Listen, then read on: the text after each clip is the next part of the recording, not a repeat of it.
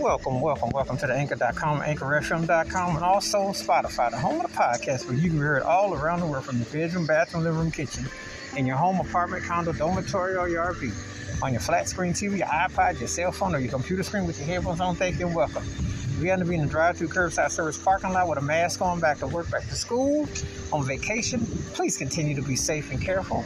And thank you for listening. Again, you can hear this episode on Anchor.com, AnchorFM.com, or Spotify.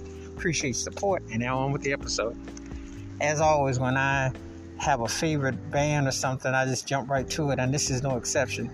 I'm doing Earth, Wind & Fire's Africano. This is from their 1975 That's the Way of the World album, also soundtrack, and also they did a live version for their Gratitude album. I always love the percussion in this song. I love the flute instrument.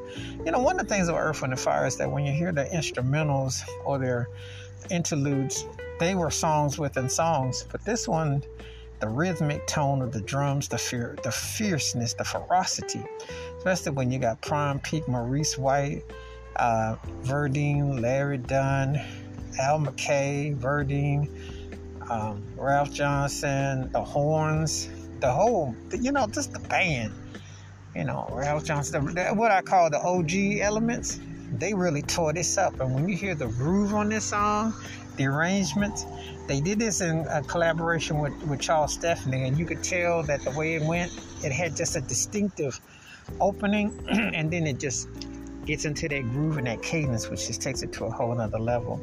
And it's one of the baddest instrumental tracks. Let me tell you something. This is where you're old school for real.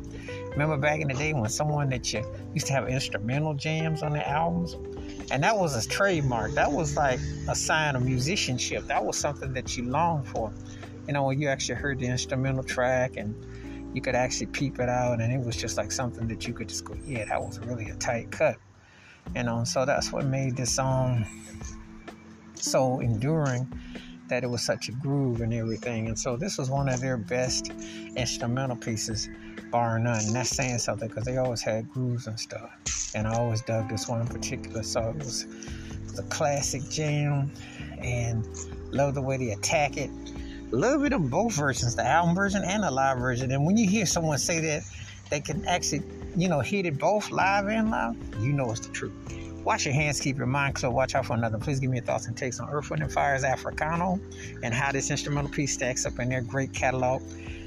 One of the greatest bands ever. Keep it funky, keep it one. Please be safe, be careful out there. If you've not heard Earth, Wind & Fire's Africano, please do. Let me know your thoughts and your takes. Again, you hear this episode on Anchor.com, AnchorFM.com, or Spotify. Please continue to be safe and careful out there. Till next time, we catch you. Peace and blessings.